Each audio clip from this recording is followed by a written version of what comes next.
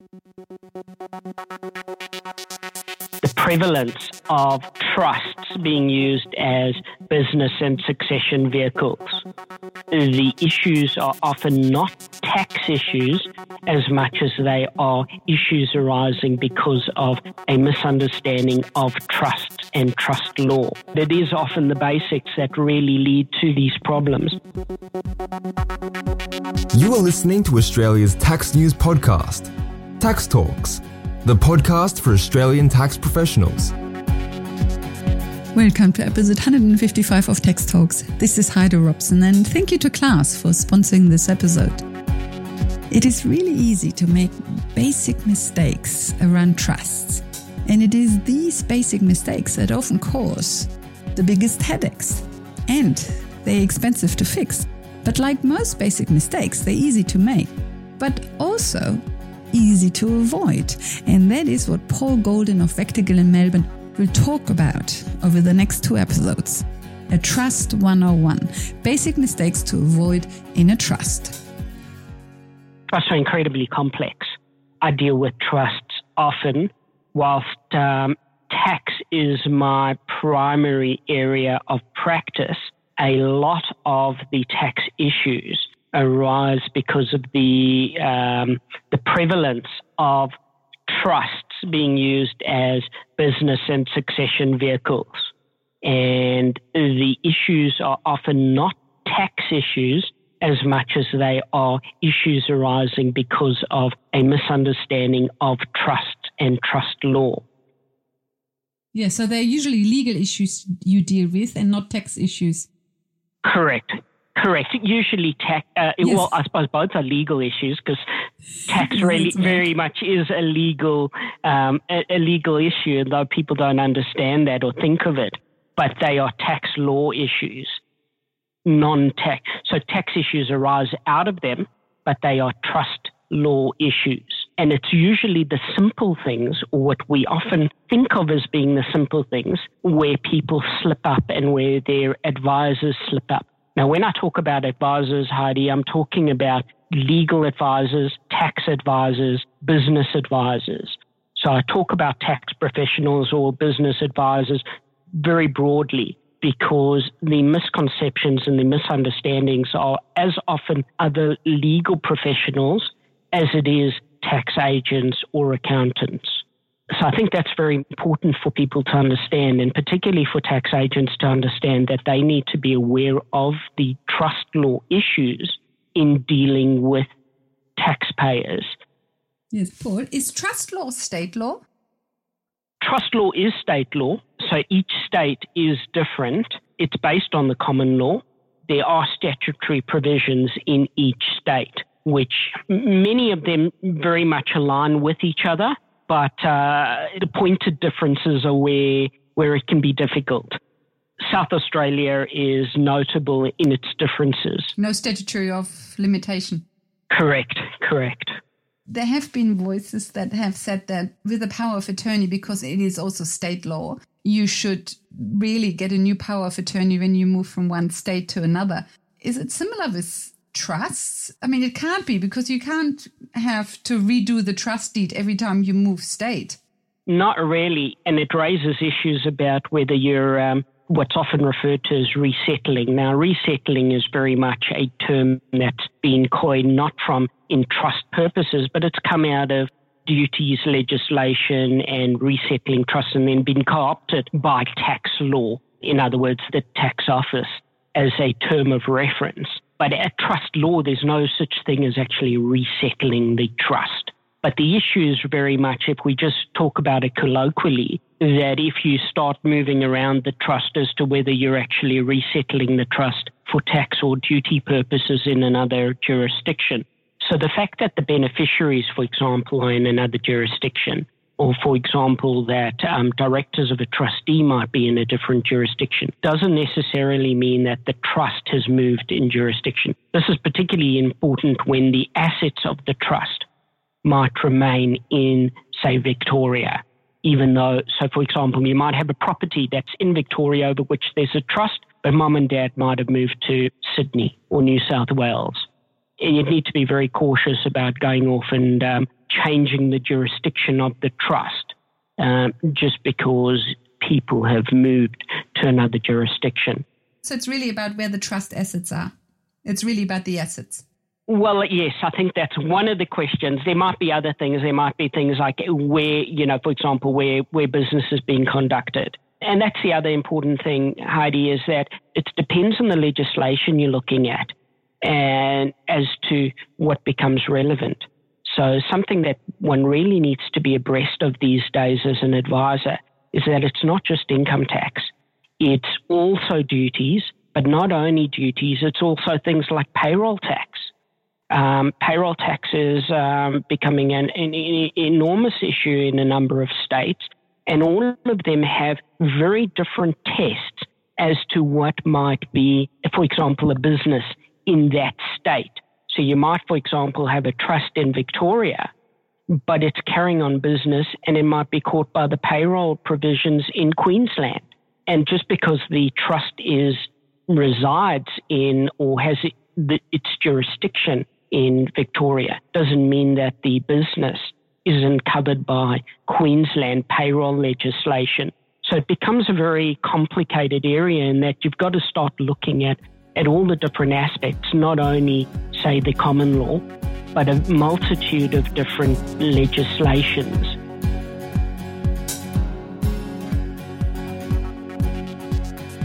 It's really what I call Trust 101. They're really important things that we all see, but that unfortunately as a practitioner, I get to see where things have gone wrong often. And it's easy for me to be smug and look in retrospect.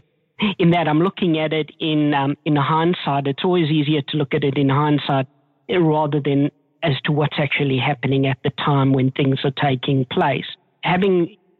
Seeing it in hindsight, I often see the mistakes that take place. And a lot of the mistakes are quite often easily rectified. It's just that not sufficient attention has been placed on the basics. And it's often the basics that cause expensive mistakes down the line. So, it's getting the basics right that we keep on hearing and paying lip service to, but are really worth noting. The important thing with trust is that at your end, and I can't stress this enough, that normal, your standard tax files are not just sort of completed from one year to the next. The people who are preparing the files and the returns actually go back to the trust deeds and the amendments and request them, because more often than not, somewhere along the line, nobody's reviewed those trust deeds. Nobody's gone back to have a look at whether there have been any amendments made, or whether it's actually been done correctly in the first instance. And that's often the problem. And this becomes particularly prevalent where you've got, as many families and businesses do, multiple entities and multiple trusts, where you've got distributions between the different trusts and you've got transactions between the different trusts, which start to become entwined. And that's leaving aside the complex areas of things like Division 7A. It's just questions as to, well, do you even have effective trust distributions? So if we go back to whether you even have a trust, the number of times one comes with trusts, and I think taking a step back, just for practitioners that might not be aware, you don't actually need a trust deed to have a trust. For example, we've got the Aussie golfer case last year where the full federal court found that there was a trust, a sub-trust in that case. It had resulted, even though that particular trust didn't have its own signed trust deed. It actually was on the same terms as what we would call the main trust. And in that case, it actually had superannuation issues that arose out of the separate trust being created. But if we sort of go back to the sort of lead case, which is commercial nominees, you really got to look in each case whether you've got the trustees or you've got intention. Are there rules that govern it?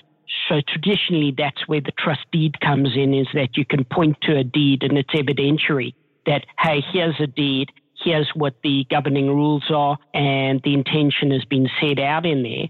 And, for example, you might have the assets where a $10 or something has been attached to the deed. But it's important that not all trusts that have a trust deed that are signed are, in fact, trusts.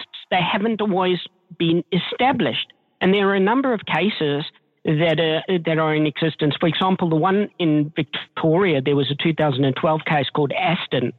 And a number of these cases deal with where, for example, you've had advisors that have created trusts. So you've got the signed trust deeds, and then the settled sum supposedly has actually been invoiced out and paid back to the settler, who was, for example, the secretary or the advisor or somebody in the advisory firm. And the real person behind the trust, as I often colloquially refer to it, mom or dad, has gone off and paid back the settler on the deed. And you now have this real question as to whether you've actually had a trust established, or if there's been a trust established, was it established at some later time with a different settler? And these are real problems. And Aston's an example of that case where it came out. And there have been a number of these cases in various different jurisdictions. There's one in Queensland as well, although I can't think of the name offhand. So there really are live problems that are often not really borne out in practice, where people don't realize the high risk they're leading. Fortunately, what's happened is that the tax office is becoming far more aware of a lot of these trust issues. At times, in my experience, far more aware of the issues than a lot of practitioners are. And there again, I'm referring to legal and accounting practitioners. They're still living in a world where, well, we've done this all the time, we can continue to do it and nobody really cares. Well, no, that's not the world anymore. Unfortunately, the world has changed and the authorities are becoming increasingly sophisticated and understand. And you often find that very early on you head in with, for example, documents to the tax office in a review, and they will come back with questions as to whether things are effective. And particularly where it's in the tax office's favour rather than the taxpayer's favour, where, Section 102 of the 36 Act and, there are cases like Hobbs and Truesdale where they talk about whether the settler can or can't be a potential beneficiary. And because of Section 102, it's generally preferred to make sure that the settler isn't a potential beneficiary. But that gives rise to a number of other things that you often find in trust deeds about notional settlers. And it's often overlooked because a notional settler is often excluded as a beneficiary. It's likewise positions such as trustees or directors of a trustee, appointors, guardians, protectors, and a number of other catchphrases or officers. They're likewise often excluded as beneficiaries in the deed. So that means that even though mum or dad is not named as the settler on the trust deed document as the person who gave the original $10, mum or dad might have given, or grandfather might have given the property, the actual money or the actual property that's been put on trust to the trust, which means that that person is now excluded as a beneficiary unless they are correctly appointed. Now, unfortunately, appointed is not what people often think it is, colloquialism. So generally, I've had people say, oh, but dad was appointed because dad was in the distribution minute. Dad was distributed to, and we appointed to dad in the distribution unit. And unfortunately, that's not an appointment.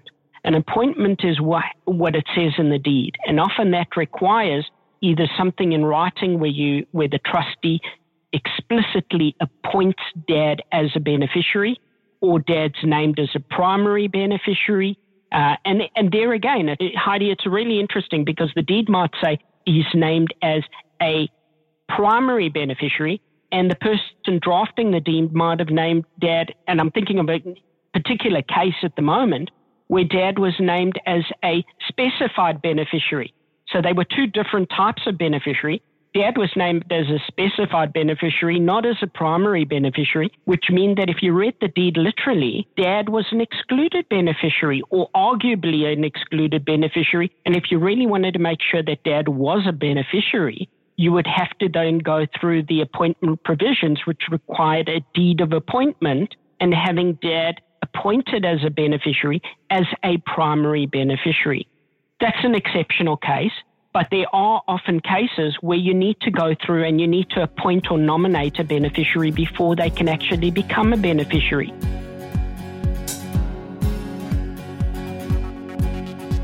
Just taking a step back, for a trust to be established, and I'll refer the readers back to the well-known case of commercial nominees, which is a 2001 High Court case.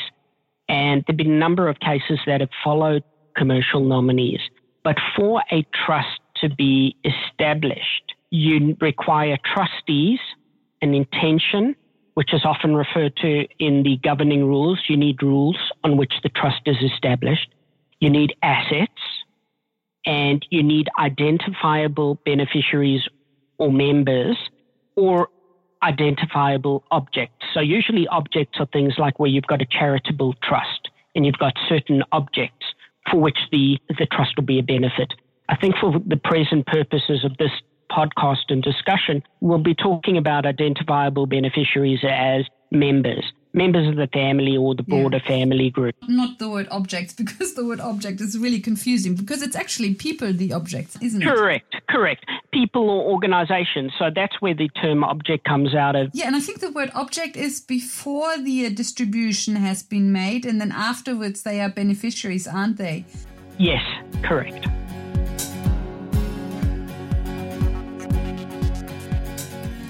Another question, coming back to the Aussie golfer. Yes. Was that the case about the student flat? Yes, that's right. That was the case about the student flat. That gets often quoted in the context of SMSF, that there was an issue around the sole purpose test. Correct. So the whole issue there was that they had this idea that it was part of a broader trust, so that there wasn't the sole purpose of a related party and the person that was in that trust. There was really this umbrella trust, and the idea was that it wouldn't have breached the related party rules because that person didn't have the whole, it wasn't the whole of the trust asset. Yeah. Whereas if there was the sub-trust that was created and was a separate trust, then suddenly you had this separate trust that was then leasing out and renting it out to the student who happened to be a related person and whatnot. So the whole question at law was really about this question of whether you had this resulting trust, a separate trust that had been created or not been created. And if there was a separate trust that had been created, then you might or might not have this breach of super rules. So the threshold question is actually far broader than SMSFs and super.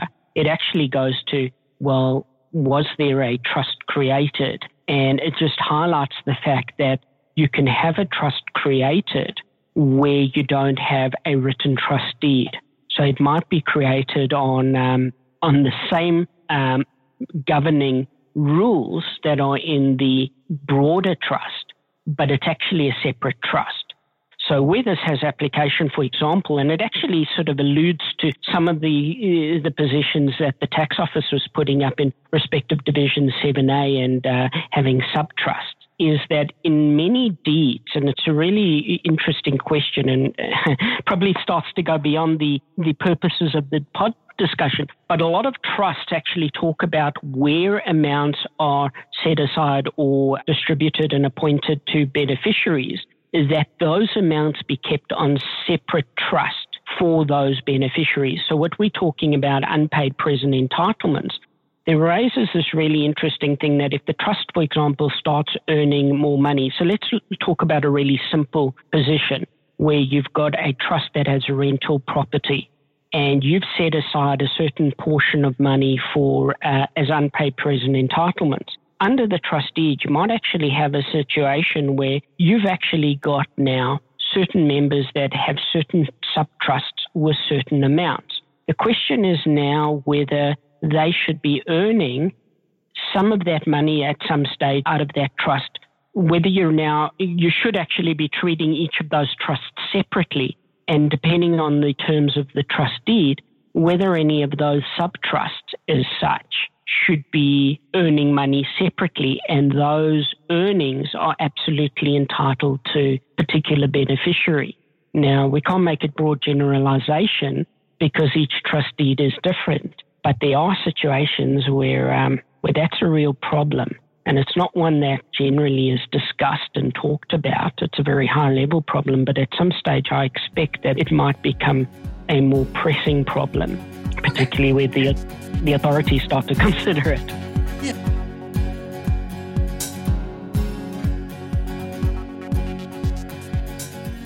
I apologize. What was the problem with whether dad is appointed or not? So the problem with whether dad's appointed or not is that often you have these notional settlers, the real settler, what I call them, the people who've put the real money in. Officially, or they have given it to the accountant and then... Whether they've actually done a deed or gift or not, but it's sitting in the trust. That's what the real trust... Because usually, let's go back to what happens in practice. Person X settles the trust, is named the settler in the deed for $10. And that's They're usually the accountant. Settler. Yeah, usually the accountants or something, which is where it raises the whole question as to whether you've actually got a trust, because the accountant's been paid the $10, so they haven't actually settled the $10. But let's leave that aside. Then you have mom, dad, or grandfather who actually puts the real money into the trust. Whether that's actually been done correctly or not, let's leave that as a moot point, as an aside. But it's always been accounted for in the trust, and it's treated as trust assets. And there's a good argument that it is the trust assets, and the trust is there, and it's got this property there. That's the business or the property in Toorak or Point Piper or wherever. The person who put that property or gave that property to the trust is also a settler under a number of deeds. They would often be referred to as the notional settler, or as I refer to them as the real settler of the trust. That person might be, or it might be other people who are trustees, appointers, guardians, and just because of their position in those offices, they would likewise be excluded as beneficiaries. Now, often because their name is not, say in the case of a notional or real settler, isn't in the deed as the real person. It's not on the deed. So whoever's putting together the return or going through the accounting pack doesn't see that dad's a settler because they look at the front page of the deed and say, oh, well, no, it's somebody else. I have no idea who this person is. Oh, great, we're all right. Without taking it a step further and thinking, well, where did the real assets in the trust come from? And is there anything in the deed that says that person is excluded as a beneficiary? And then going to the next step and saying, well, if they're excluded, is there a reason they should be included as a beneficiary? So, for example, many would say that if they're a named beneficiary as a primary beneficiary or a specified beneficiary, that they would then be okay as beneficiaries of the trust. So the problem is that dad is appointed as a beneficiary. So it's not that, it's more correctly, Heidi, is that dad hasn't been appointed as a beneficiary, but a distribution has been made or they've purported to make a distribution to dad. I see. Because they've looked at the broad class of beneficiaries and said, oh, dad is in the class of beneficiaries, dad can be distributed to.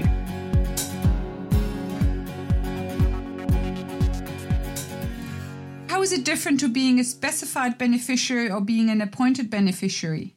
Because often the deed clearly means that if you're an excluded beneficiary, there are certain steps that you have to go to. And being a member of the general class doesn't mean that you're not excluded.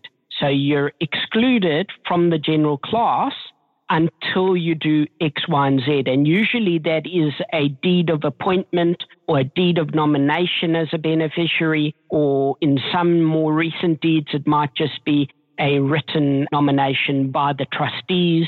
Sometimes it requires approval and ratification by the appointer. But the important point here is that you actually have to do something, and usually it's in writing before you make the distribution to make dad a beneficiary.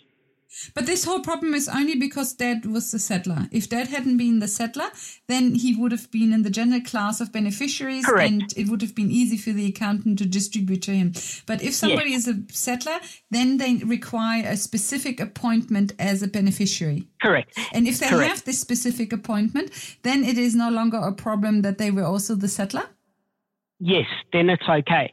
But where it becomes even more problematic is where you've got these groups of trusts. And you might have the appointment in one trust, but it might exclude Dad from being a beneficiary in another trust, or more correctly, it might exclude the other trust from Trust 1 making a distribution to Trust 2. Yes. So what's happened is that you've got this mismatch, although it's not apparent on a sort of just a superficial reading of the trust deeds and having a look at the general clauses or who might be a primary beneficiary in the schedule, but you've got this real mismatch where Trust 1 can't distribute to Trust 2. And where that often becomes very live is where you've got somebody who is the trustee of the one trust, but that trustee could be a beneficiary of the second trust because Dad and Mom own the shares or Dad and Mom are the directors. And because the trustee, as trustee, is an excluded beneficiary of Trust 1, but is a beneficiary, potential beneficiary of Trust 2, you can't distribute to Trust 2. Now, if I had $1 for the number of times that I've seen this happen in practice where those distributions are void, not voidable, void. In other words, they're not effective. It just boggles the mind how often this happens. That can be very expensive because if the distribution is void, it means the trustee is taxed on the. It can be incredibly expensive, Heidi, because depending on who the default beneficiaries are or what the trust says, again, you're right. It could mean that the trust is taxed as the trustee under 99A rather than an individual beneficiary. Yes. And these are issues that the tax office is incredibly alive to. And these are really the issues that I was referring to before, where practitioners are not often as alive to the real issues as the tax office is. And practitioners need to start becoming aware of what I refer to as 101, going back to the trust deed and actually reading who are included beneficiaries and who are excluded.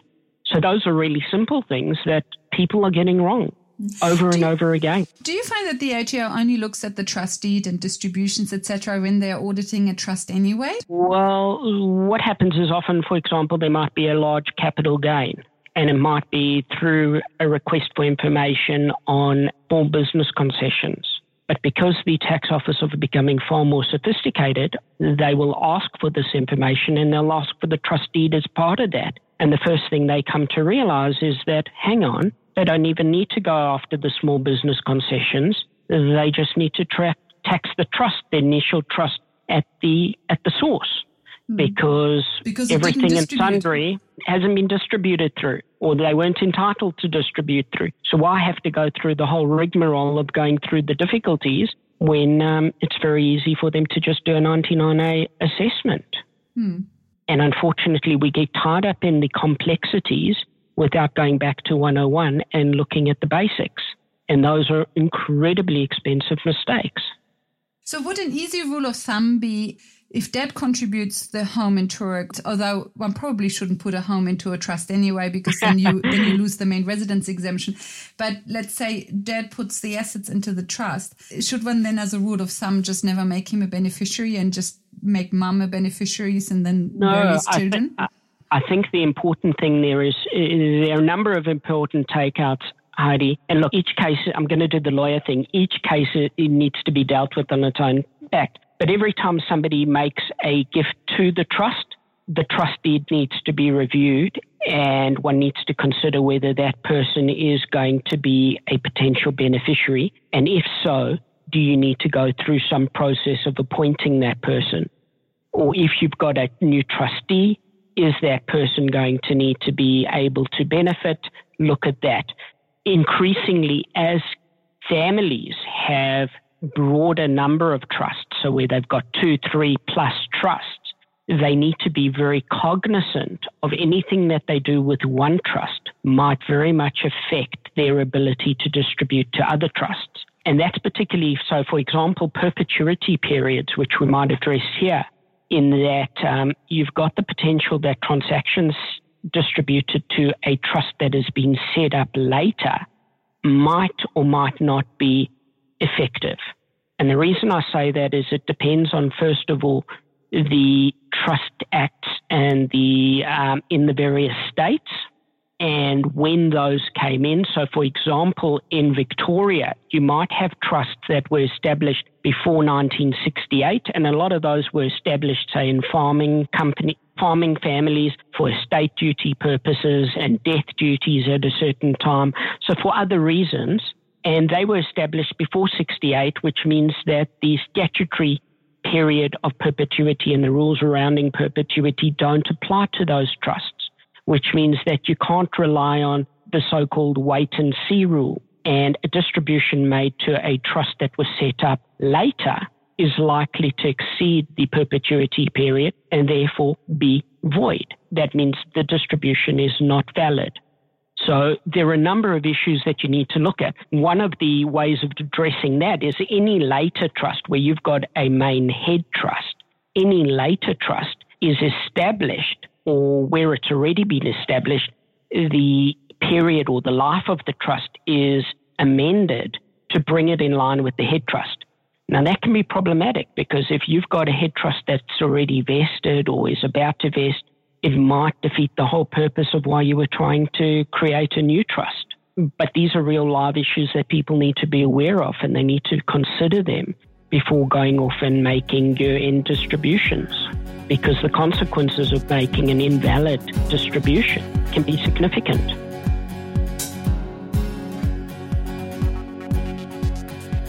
The other thing that's very important to consider and question as to what is required for an effective appointment.